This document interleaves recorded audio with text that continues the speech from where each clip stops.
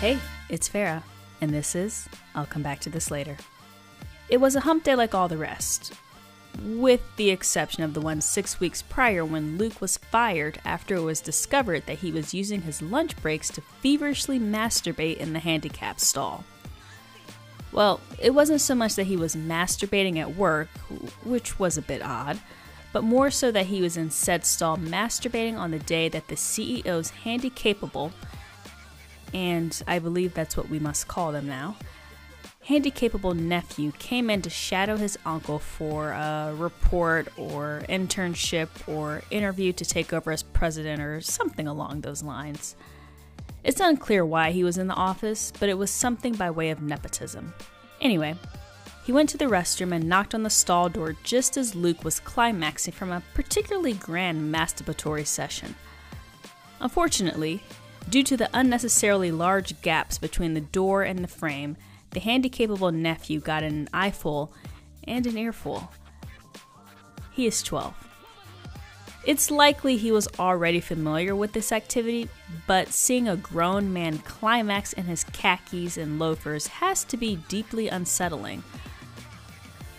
On top of that, Luke was an absolute trash employee who was likely going to get fired anyway, but the masturbation story is just a more delightful point of conversation. The office was buzzing that Wednesday, but alas, this was no comparison. The ambient office hum was speckled with the patter of fingernails pecking away at keyboards, sending emails devoid of purpose, but necessary to continue the illusion of working, and the occasional internal plea for death to come post-haste externalized as a sigh. Naomi laid her head down on the desk, face down. This is nice. Excuse me? What was that? Her co-worker Robert asked, sliding in his rolling chair from behind the makeshift wall which served as a cubicle. I said, this is nice. It looks nice. I prefer this though. Robert slid back to his desk, placed his head in between his keyboard and laptop screen, and smashed the top down on his cheek. The heat is sort of calming and makes you feel like a Stouffer's frozen panini. But just like a frozen panini, you're still cold, right in the center. Sometimes, if I'm lucky, there's a bit of static and it shocks me right on my cheekbone, mere centimeters from my eyeball. It's little pleasant surprises like that that get me through the day. Robert? Yes, Naomi.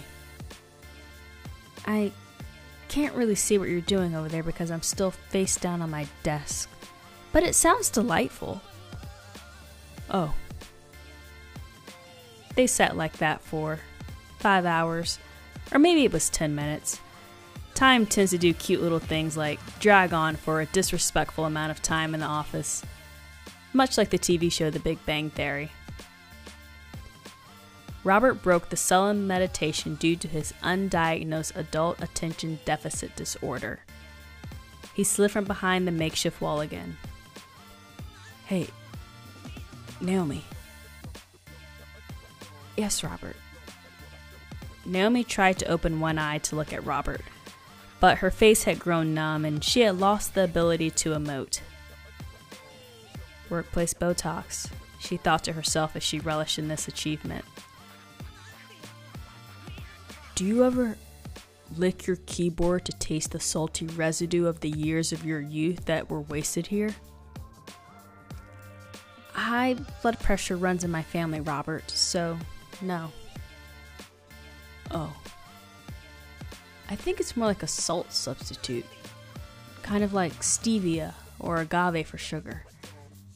I'll put some time in your calendar to discuss. Sure. My calendar is up to date. Robert slid back to his desk. Naomi could hear Robert clicking about and making a few keystrokes. Naomi's computer pinged with the excited announcement of another unimportant email. She finally lifted her head off of the desk, allowed her vision to clear, and pressed her fingers against her cheek to feel how warm it was. She opened her inbox to see Robert's meeting request. Hey, it's almost lunchtime. Do you want to walk with me to get a salad? Robert tapped on the feeble wall, providing just enough privacy to work, but not enough to stop him from hearing Naomi occasionally swallow peppermints whole. He never mentioned that he could hear her. Maybe it would come up in their meeting. Probably not. It wasn't on the meeting agenda. Yes, I should probably get up to combat this budding secretary's ass. I can feel my legs atrophying. Naomi jiggled her legs under the table. Sometimes, I sit on my hands until I can't feel them anymore, and then I scratch my legs. It feels like a stranger's touching them, even though I know it's me. It's always me. Robert lamented. I know, Robert. I stand up and watch you sometimes when these spreadsheets are just too much to handle. I'm surprised you haven't noticed, actually. They get up and begin walking through the office. Naomi, what is it exactly that we do? You know, Robert, I can't really say I have complete clarity on that. We should set up a meeting to discuss. It's been 3 months or 14 years, I've lost track of time really, but I think we need to define and level set on a few things. I'll put more time on your calendar when we get back. That would be great. Thanks. They continue walking down the aisles. Do you remember how to get out of here?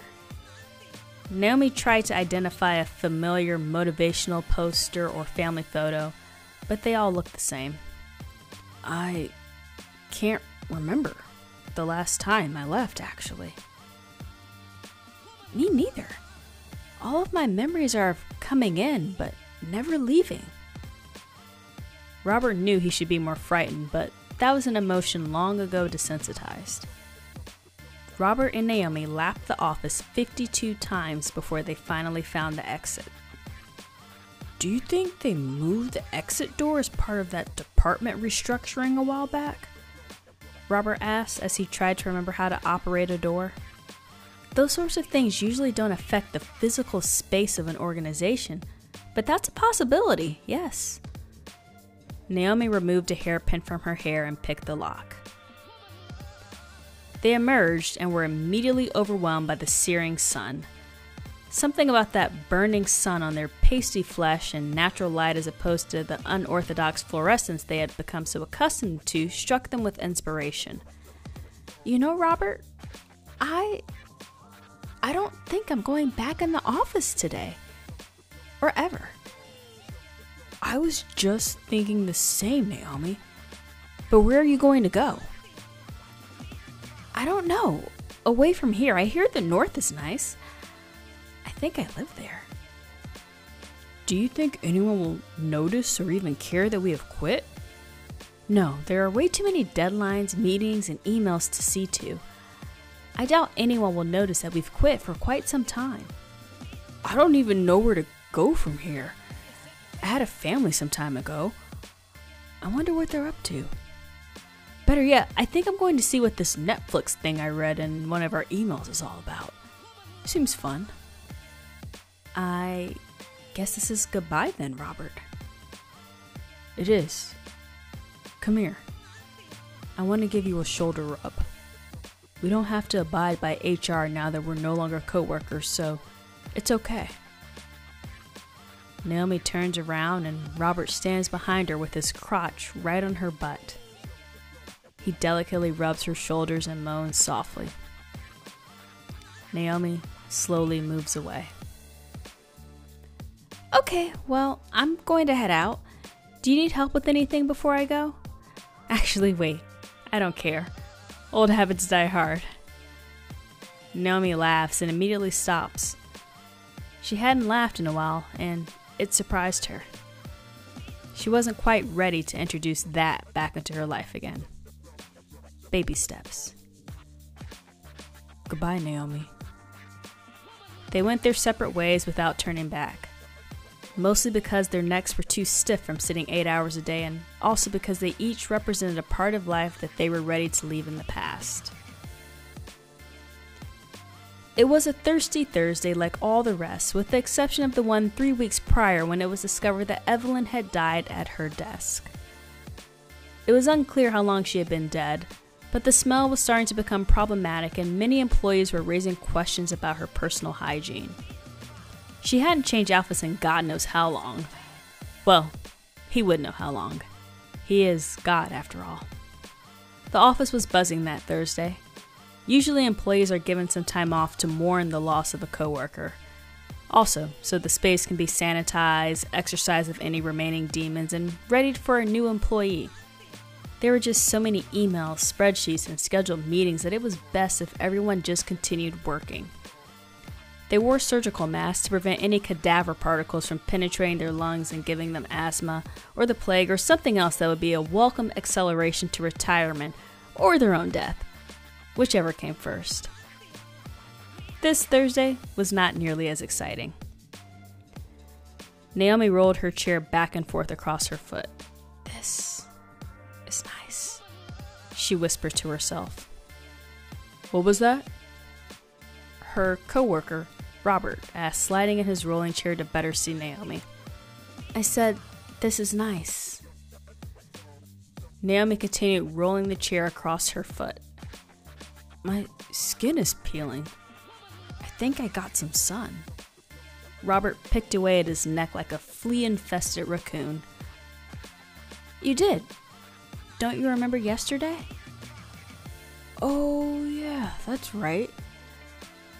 Why are we back here, Naomi?" "You set up a meeting." "Oh, that's right. I'm gonna have to cancel it, actually. Is that okay?" "Yes, that's fine. I'll just use the time to aimlessly click through a PowerPoint."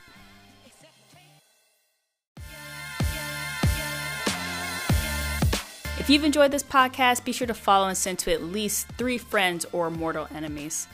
Maybe they will become friends once you've shared the joy of me in your ear. This has been I'll Come Back to This Later, a Farrah Perry production by Farrah Perry in collaboration with Farrah Perry, primarily for Farrah Perry.